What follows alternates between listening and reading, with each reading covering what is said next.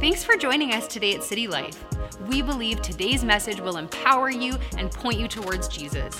But remember that church is so much more than a message you listen to. It's a living, breathing community that we invite you to be a part of. We hope to see you on a Sunday morning at City Life, in person or online.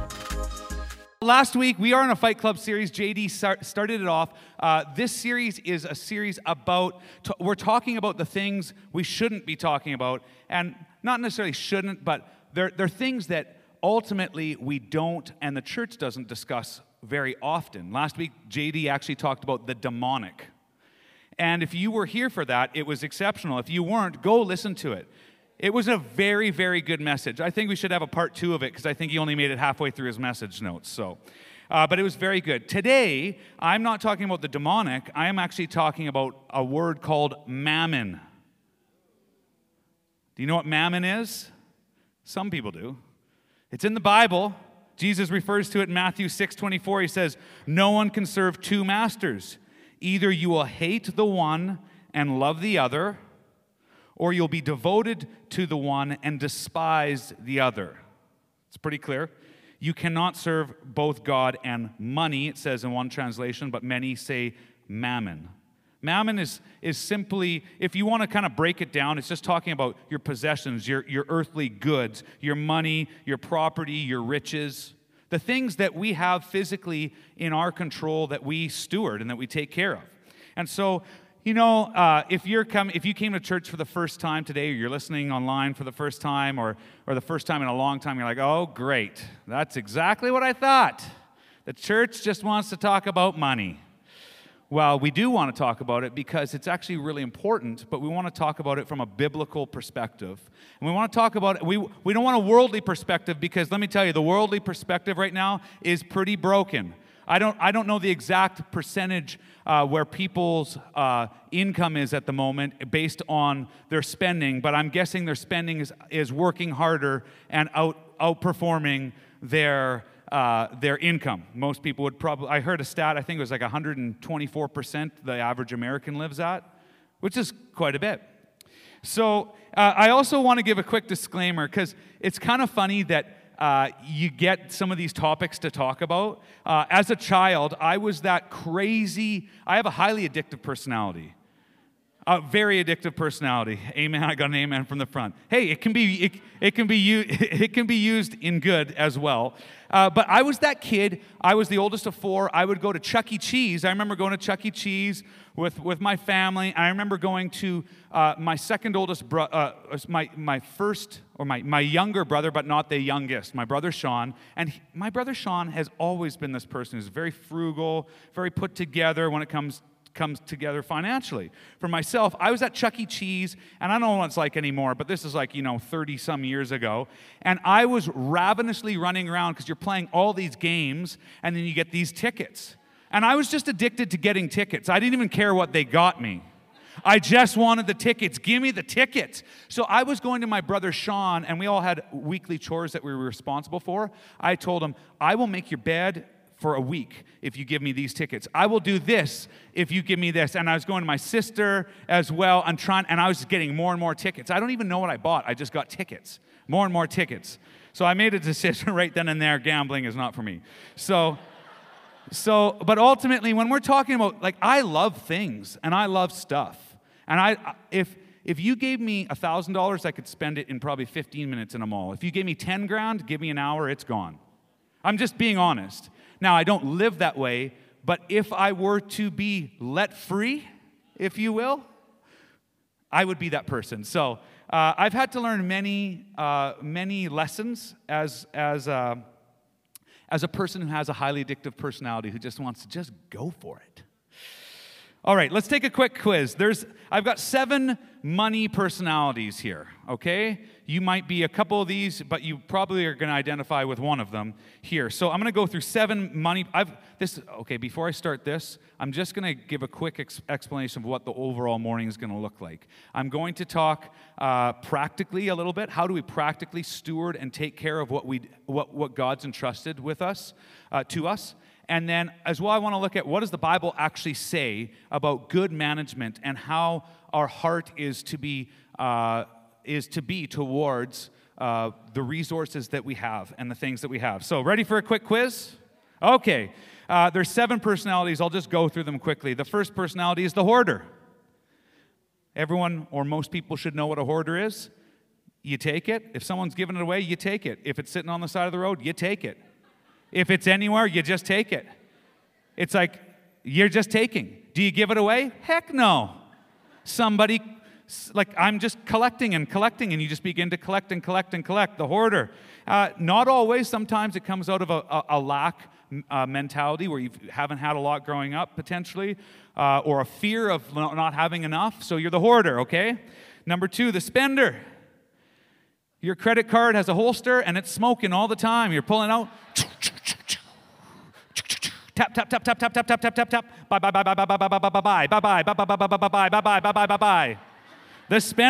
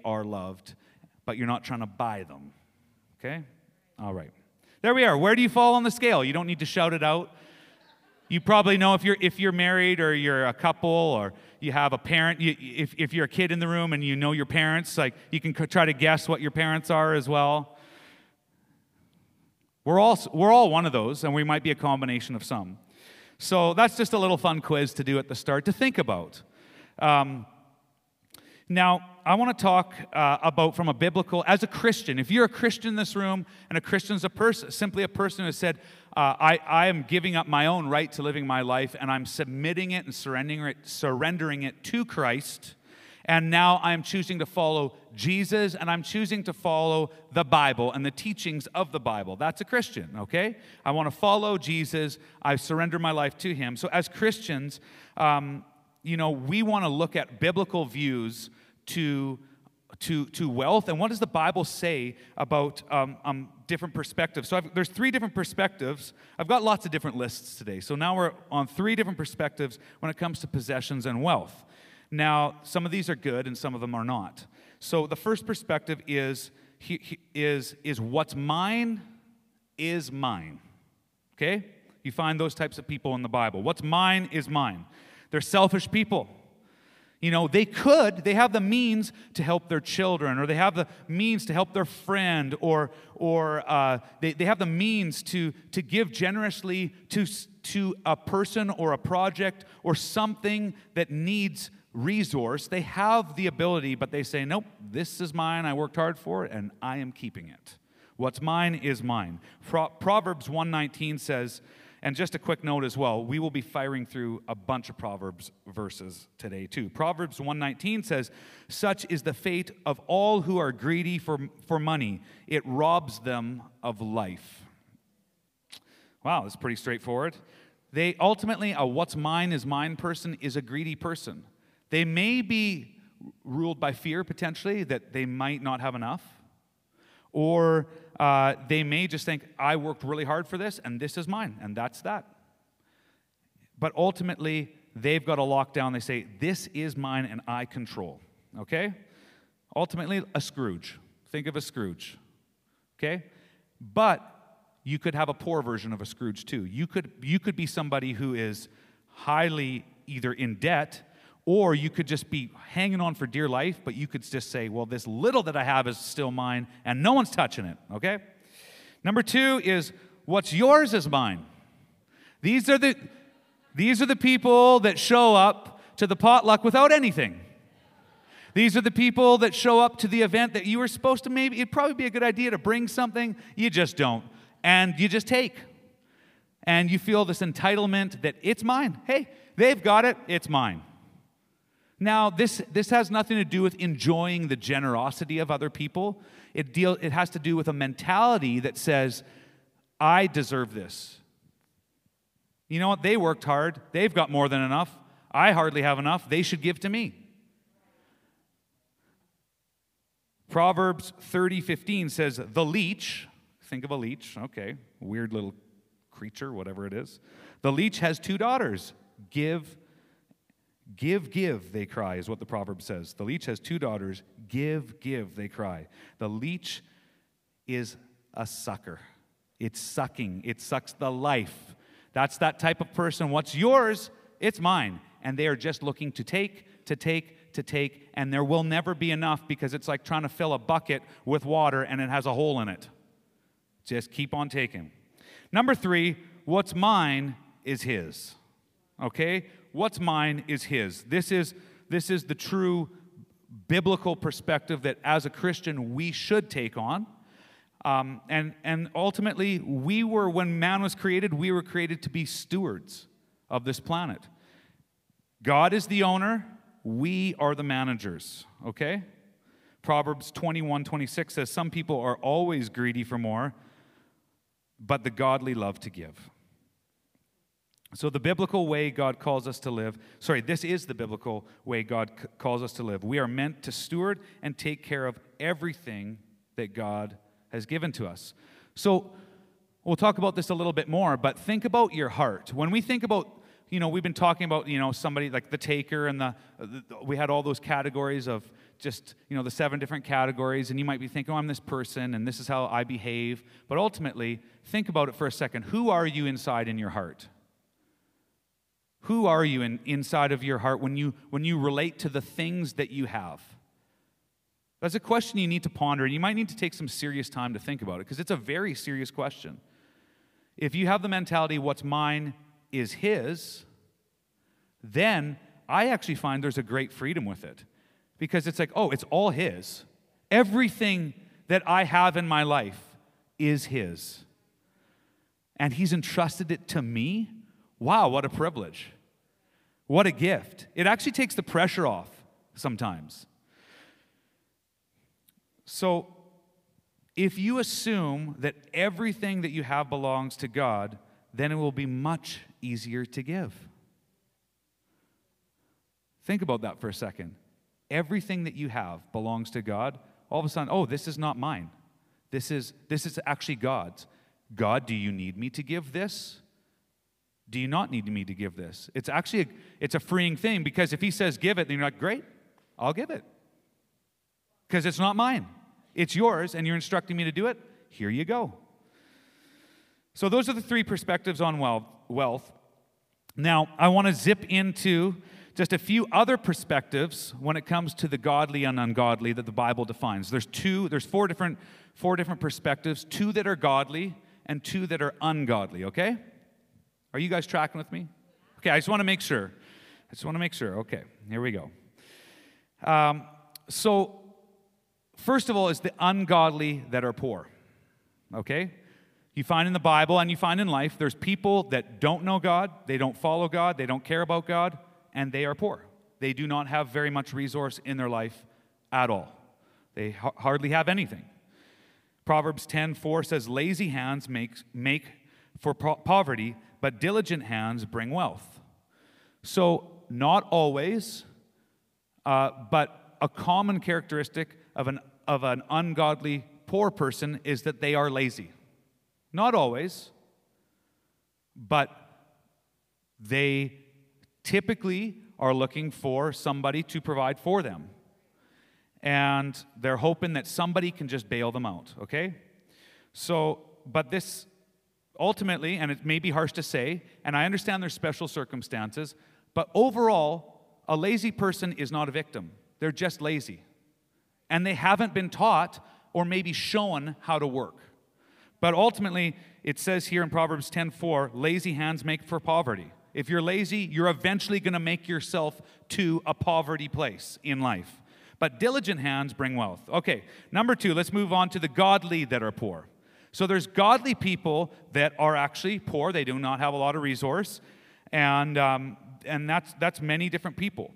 Proverbs 28:6 says, better the poor whose walk is blameless than the rich whose ways are perverse. So there's people who follow Jesus, love Jesus, and they do not have very much.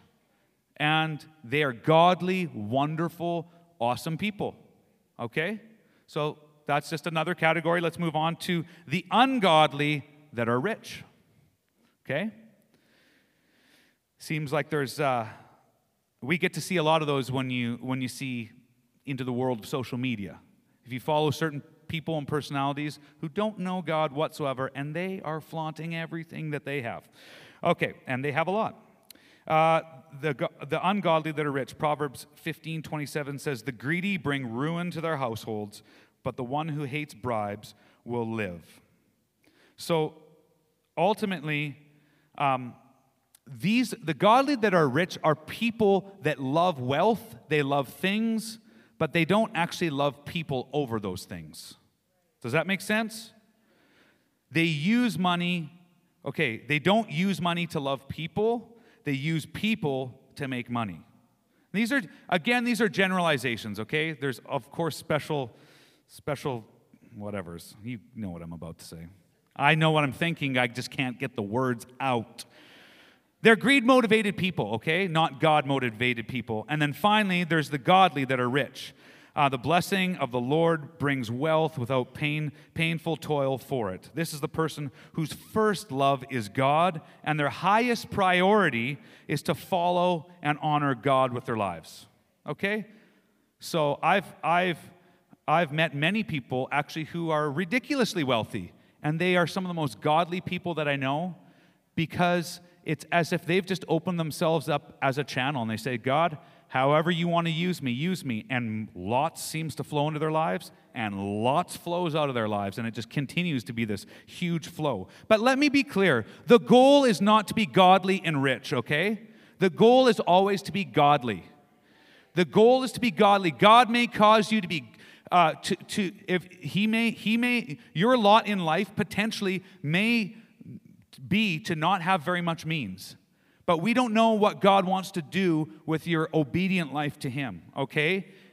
You just got to remember that, because sometimes I think at least, it's like my goal is to be godly and rich. That is the ultimate goal. But the goal is to be godly, okay? Leave the resource up to God, okay? Leave it up to God. Ultimately, we want to have a surrendered heart. And that's what we're talking about today. Our hearts that are really, truly surrendered to Him.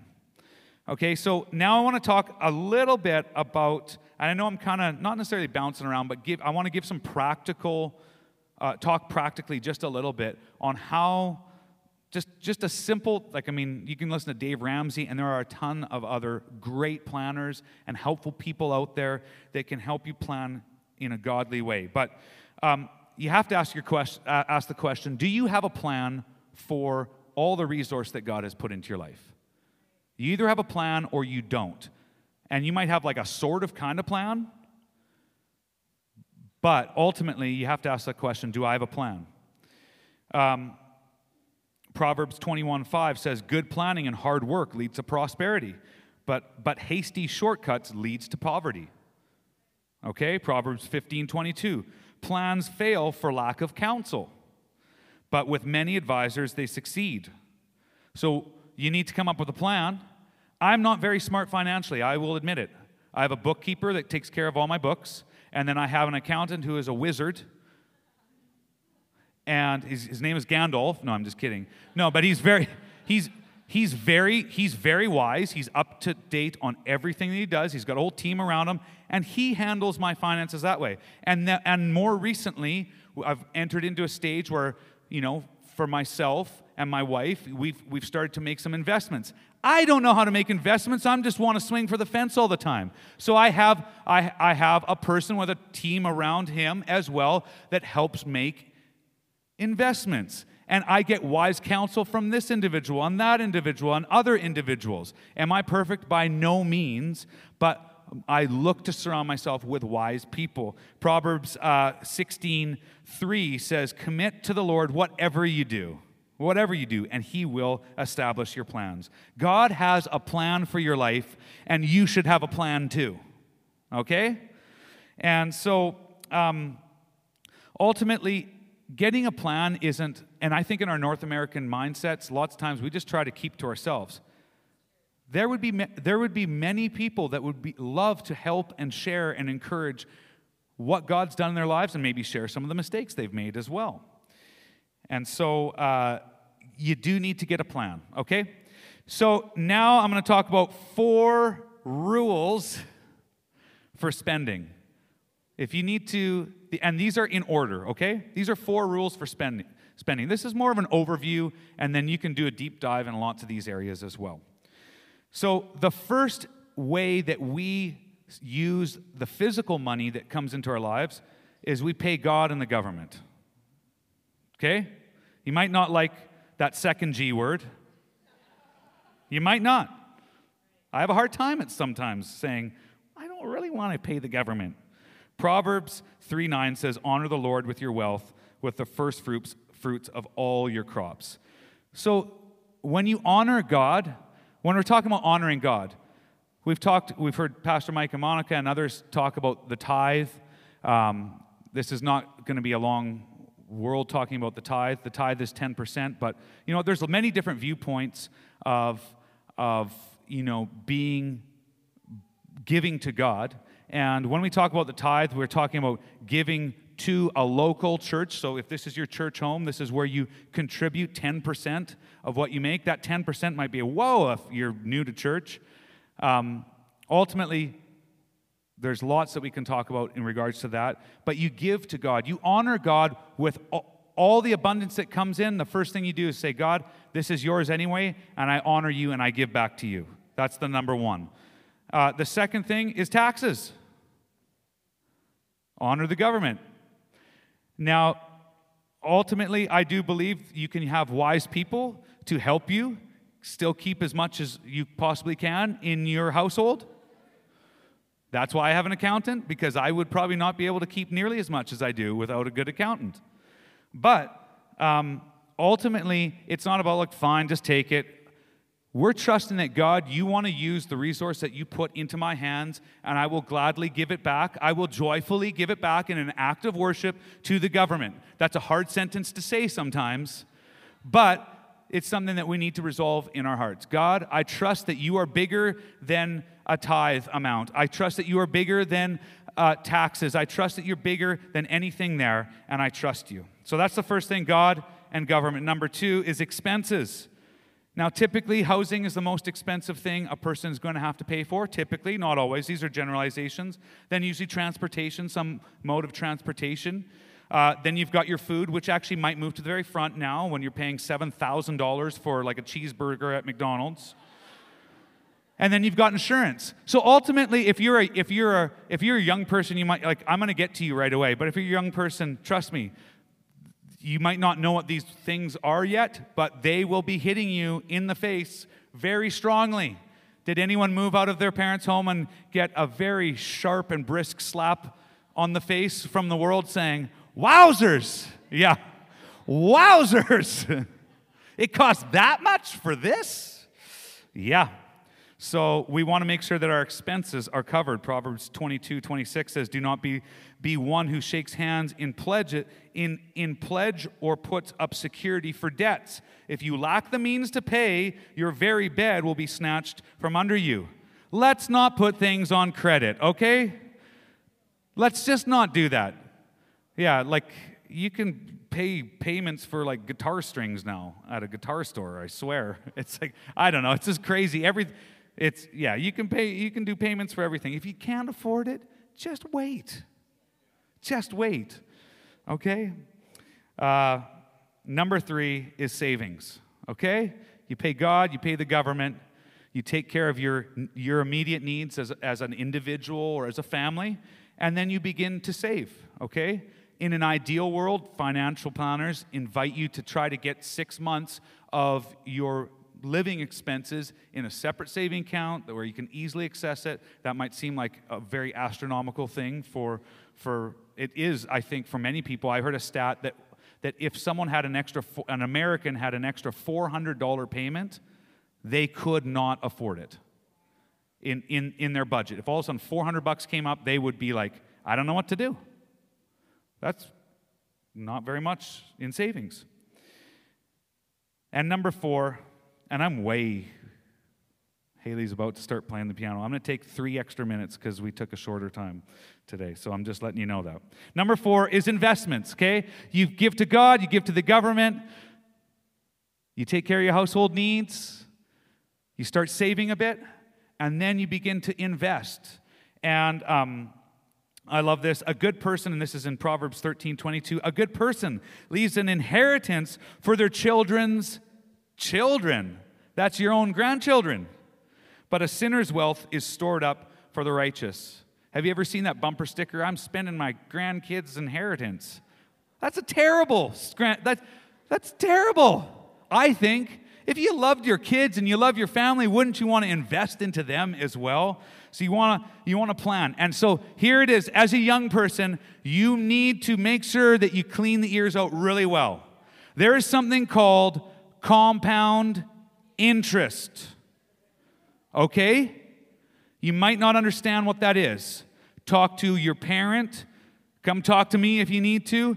Compound interest could be your greatest friend as a young person. If you begin to save as a young person, does not need to be a lot. Just a little bit regularly, over and over and over. Did any adults see this when they were 35 years old and cried a little bit? You're like a 35-year-old cannot catch a 13 or 14-year-old. Impossible unless you somehow won the lottery or had a massive amount of money.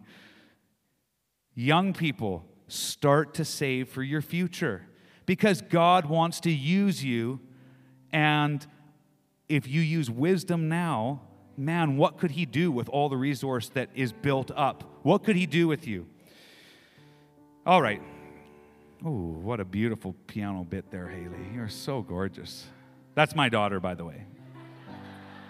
Yeah, just to clarify. I've got one other daughter here, one other daughter here, a son right there, and a gorgeous wife.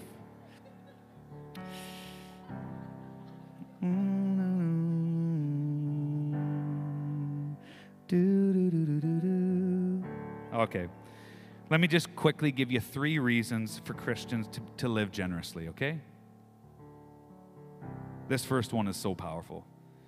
God takes our worst and gives us his best. We want to talk about investments. One of the most famous scriptures in all of the Bible, John what? 3:16. For God so loved that he gave. Think about this. We were wretched. We were actually disgusting. Trapped, lost, broken in our sin. And God says, I will trade you righteousness. I will give you my righteousness if you give me all of your sin. You want to talk about the greatest investment of all time? I've heard it said before, how much should I give? Well, God wants 100% of your sin. And he will give you 100% of his righteousness. And when you begin to understand that beautiful exchange, when you begin to understand that you were actually wretched, you were broken, you were lost, you were so gross. Think of you can if you want. If you think of the grossest thing you can think of, you were 1,000,000 times worse than that. And God says, I will trade you that grossness for my beauty, for my holiness, for my purity. And this is not just an earthly exchange. This is the greatest exchange that you could ever make, because this goes on for eternity. That is incredible, I think. So what does that cost you? It costs you 100% of your sin. That's what it costs you. And before God wants your money, he actually wants your sin. He wants to take it. And before God wants your best, he actually wants your worst. He just wants the worst of you. That's a crazy thing to think about. I think it's the ultimate exchange and return on investment right there. If you want to talk about a return on investment, you will never exceed that. The second thing here is that your wallet is God's scalpel for heart surgery. Think about that. Matthew 6:21 says, for where your treasure is, there your heart will be also. Your heart internally follows where you invest. It just does. If you invest into something, your heart's in. If you invest into something, or you'd be like, oh, whatever. You're checking those investments regularly. I wonder how it's doing. Wondering what's happening. If you don't have a heart for someone right now, it could even be your spouse. That might be a harsh thing to say. Start investing into them. Why don't you plan a very expensive date? Plan it out. Whatever you spend, your heart follows. If you want to have a heart for your kids, be generous towards your kids. If you want to have a heart for your church, be generous towards your church. It's just how it works. I didn't make it up. It's just what God has planned. And the final thing is, you cannot take it with you.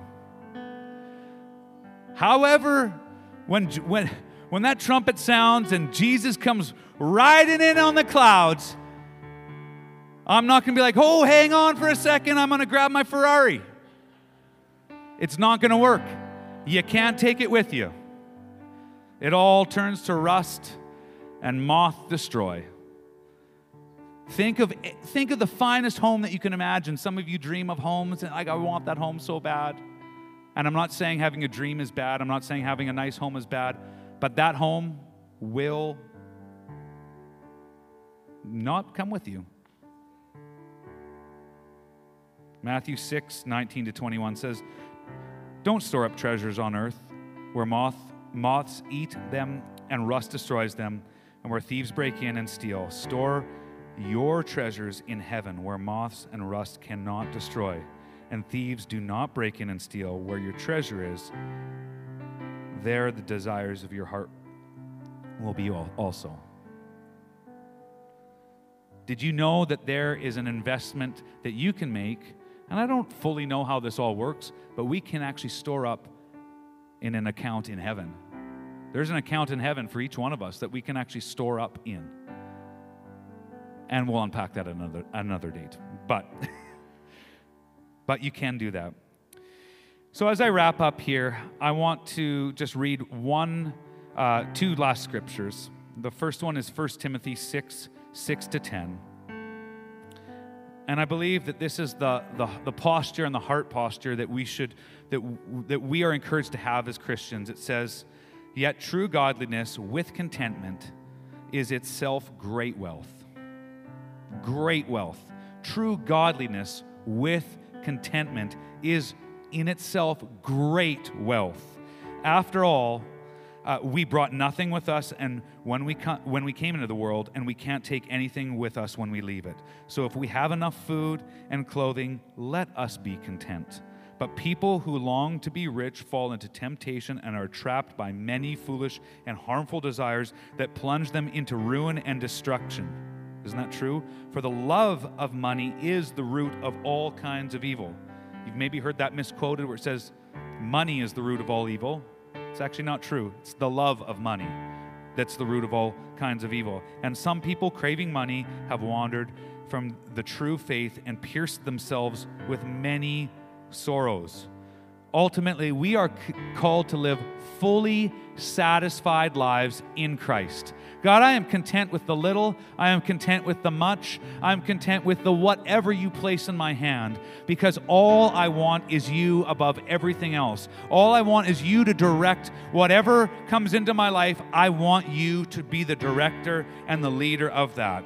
And finally, as we stand together, I want to invite you to stand, and we're just going to take a moment and pray together in just a few seconds here. But in Matthew 7:13-14, it says, "Enter through the narrow gate." Have you ever been in the mountains hiking? Have you been up on that close to the ridge and you're getting close? And this is a single track only, people. This is narrow. There's not 15 people wide on this track. There's one person, and you're staying pretty close to the mountainside, not the edge side. Think about that for a moment. Enter through the narrow gate, for wide is the gate, and broad is the road that leads to destruction, and many enter through it. But small is the gate, and narrow the road that leads to life, and only a few find it. There is an invitation from our God to live a narrow road life.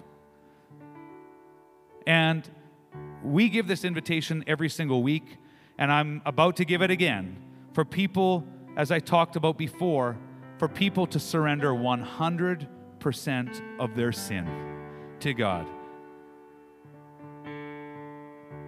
Imagine, when you make a true investment, a financial investment, you sit down with an investor and there's all this contract, there's all this paperwork, and eventually at the very bottom, or there's different pages, eventually you sign, say, yeah, I'm agreeing to this. That's what this prayer actually is.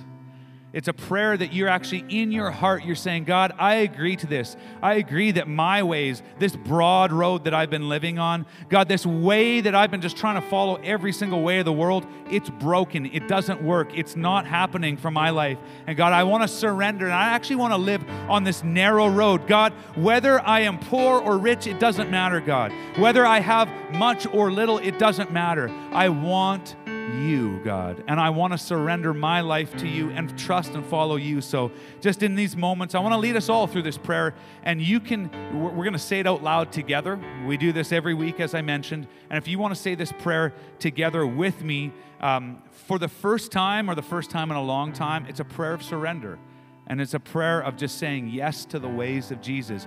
You don't have to raise your hand or do anything. You can just pray it out with all of us and pray it to God from your heart. So let's pray together. Let's say, God, I thank you for your extravagant love. I thank you for trading all my worst for all your best. God, I surrender 100% of my sin, and I receive your righteousness, your forgiveness, your holiness, your rightness, God. And I thank you that from today, I am a Christian, and today I give you praise in Jesus' name. And all God's people said together, amen. Come on, let's give him some praise this morning. We hope today's message encouraged you. If you want to take your next step in saying yes to Jesus, you can always contact us at cty.lc/nextstep or fill out the Next Step section on the City Life app. It's an honor to play a small part in what God is doing in your life. We look forward to connecting with you soon.